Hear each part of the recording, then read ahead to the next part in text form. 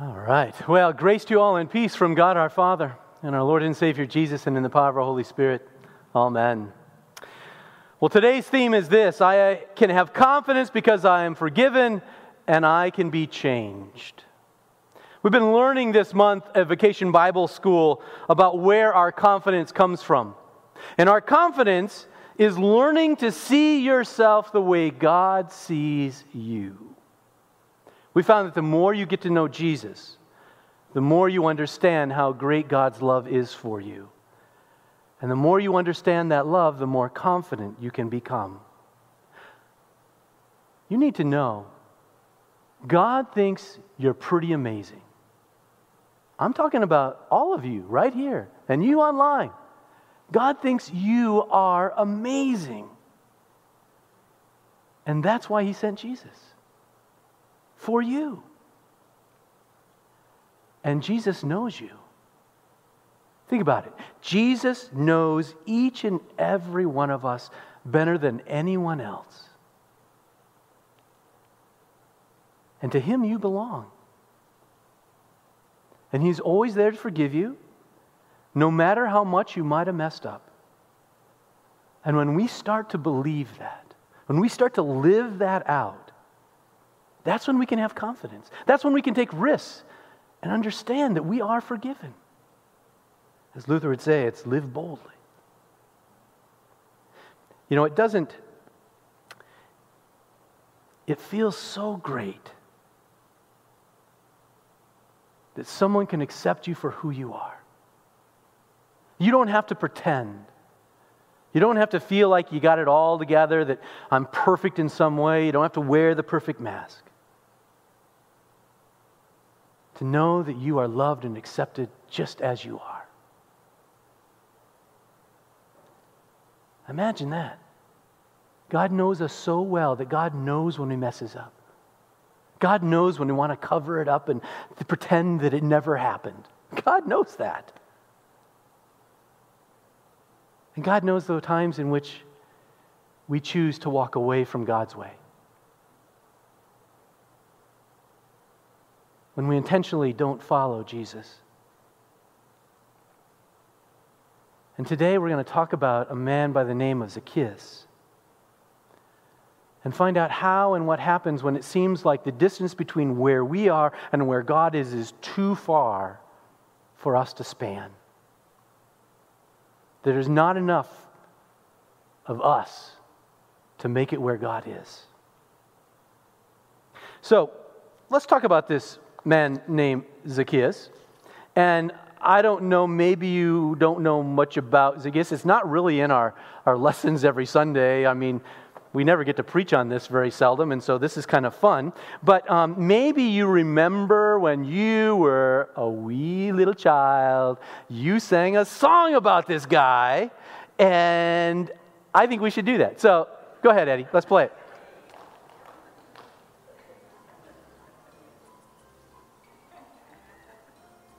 Zacchaeus was a wee little man was he.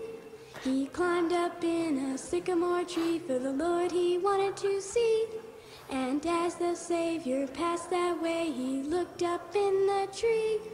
And he said, Zacchaeus, you come down. For I'm going to your house today.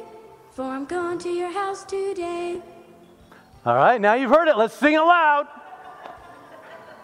A little action. Zacchaeus was a wee little man was he. He climbed up in a sycamore tree for the Lord he wanted to see. And as the Savior passed that way, he looked up in the tree. And he said, Zacchaeus, you come down. For I'm going to your house today. For I'm going to your house today. Wow, did that take you back a few years, right? No doubt. You know, I sang that song this week, and all I could think about is, for hundreds, if not thousands of years, to be known as a wee little man.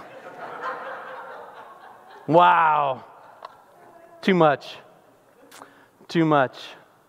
Zacchaeus lived in Jericho, actually. Jericho, one of the oldest cities in the world. And as you can see, he was a really rich man. Now, the first thing I want to say is rich and wealth are not evil. They are not. But when the love of that gets in the way of God, then it becomes a detour. It becomes a blockage. It becomes a dead end. It becomes a problem. So, actually, it's not the wealth that Zacchaeus had that was his problem. It was how he got it. He was cheating others. You see, he was a tax collector. And his job as a tax collector was to represent Rome, who was the enemy, and go out and get taxes from Rome, for Rome, from all the people. But he didn't just take what was owed. He took more than what was owed. He took extra so he could put it in his own pockets. And that's one thing. But you know how bad it was? He was the chief tax collector.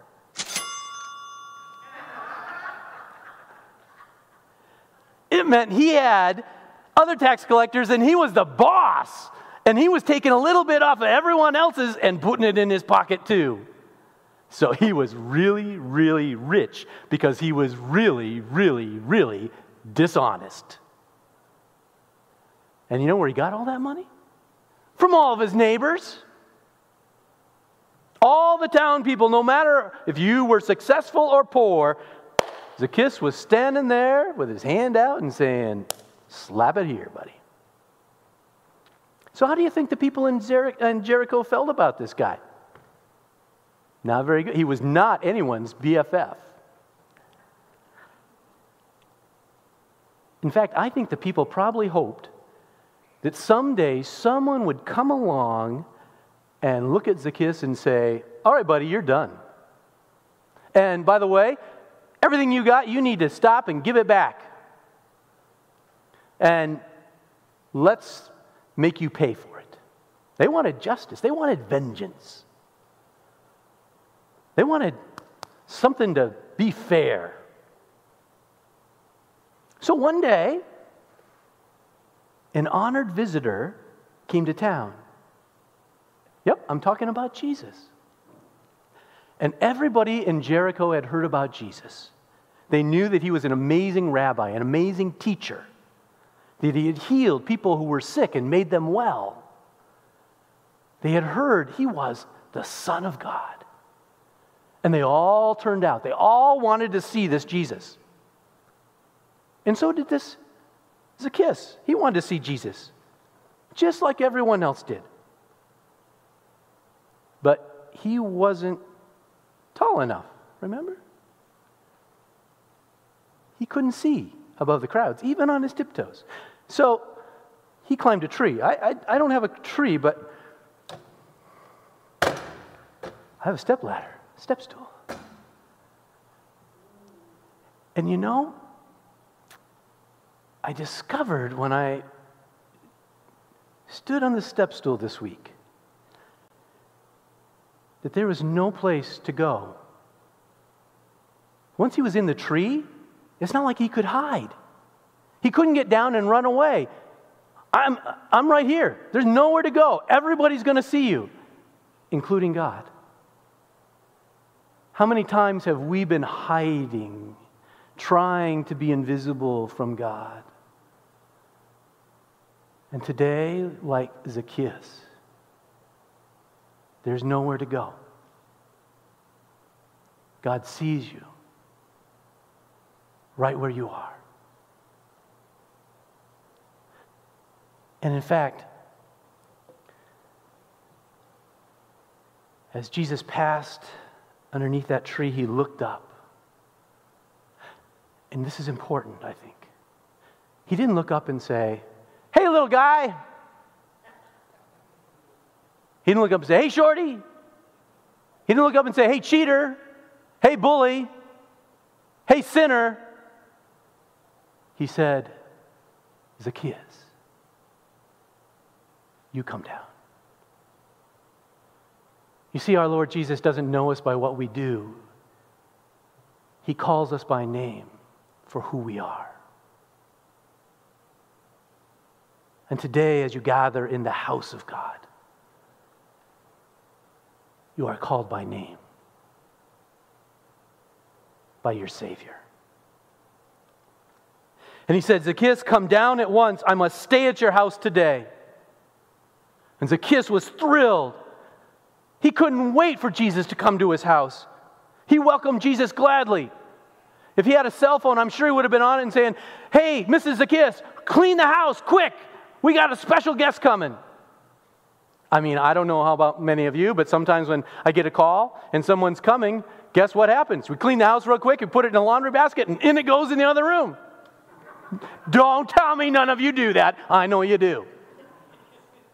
Yeah, that's right. You put the dishes out of the dish sink, into the dishwasher, or in the oven. Whatever it is, just cover it up. I know some of you probably have maybe house cleaners that come, and you have to clean the house before they get there.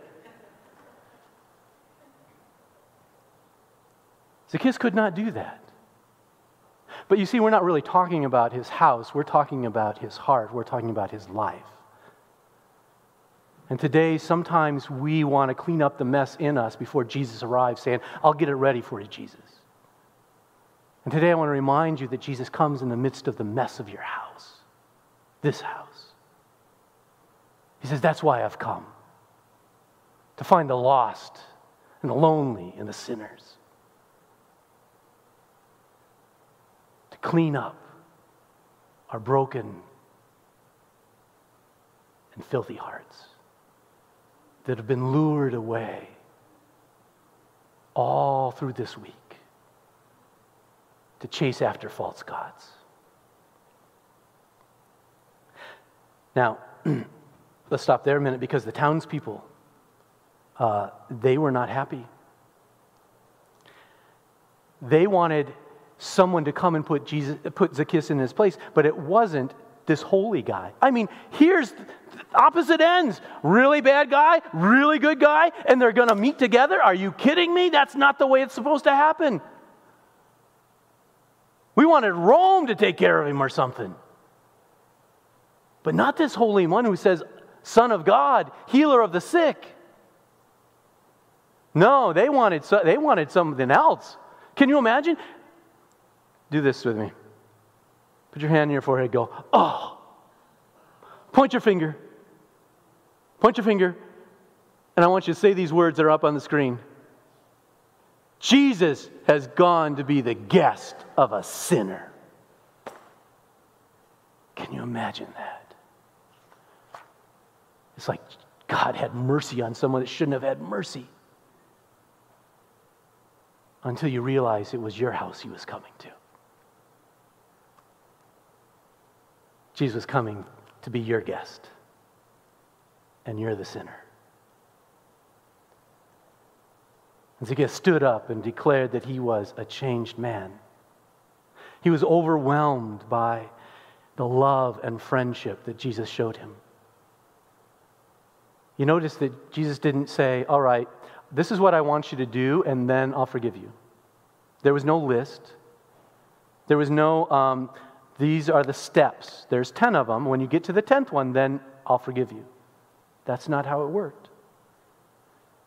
Jesus just forgave him as he was.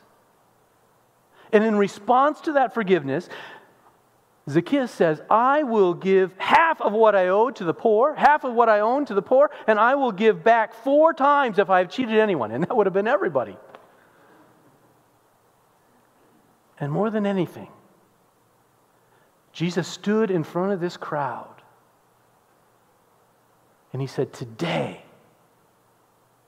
salvation has come to this house. Today, salvation has come to your house. Now, Zacchaeus was not a good guy. But everything changed when Jesus simply forgave him. He gave him the confidence to act in love. Martin Luther said, faith and action go together like heat and fire.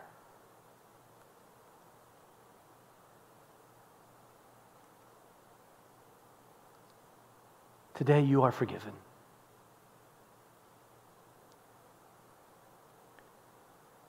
We've all messed up.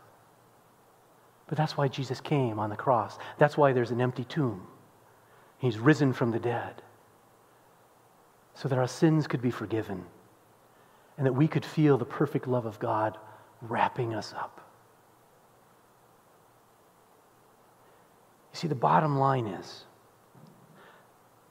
no matter how much I mess up, God still loves you.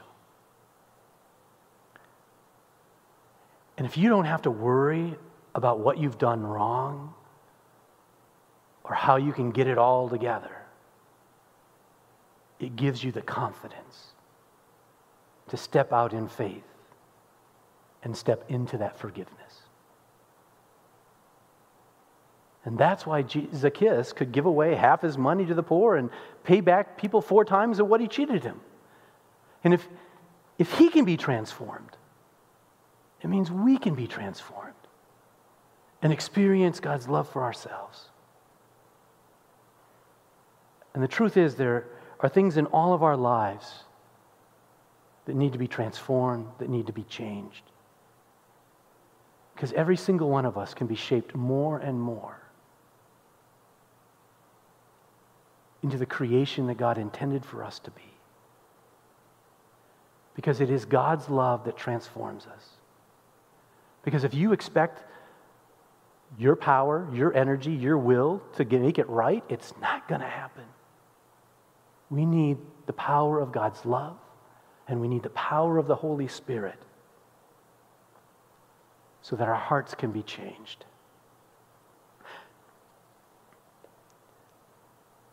You see, the bottom line, I can have confidence because I can change, is because we are loved. We are forgiven. We do matter. Pastor Vicky read for us from that Psalm 51, "Create in me a clean heart, O God, and put a new and right spirit within me. Don't cast me away. Don't take away your spirit. Restore to me the joy of your salvation. Sustain me in your willing spirit. Create in me a clean heart." Today, that is what God does. Gives you a new clean heart to go out and live love and be known by love. Rather than being known as the one who was cheater, rather than being known as the one who was short in patience, the one who yelled, the one who had short temper. Today you are known by love. Because Jesus came to seek out the lost and to save the lost. Thanks be to God. Let's pray. God, thank you for this story of Jesus and this man named Zacchaeus. Help us to live with confidence every day because we know that we are forgiven. Man, it's so hard to admit that we need to change. It's so hard to admit that we're sinners, that we're not perfect. But we can be changed by your power. To become more like you, to become more and more who you created us to be. Help us to remember the way you helped Zacchaeus to change. And the way you gave him the confidence to make things right that he had done wrong. Give us that same confidence. And as you love us, may we love you. We ask these things in the name of our Savior, Jesus the Christ. Amen.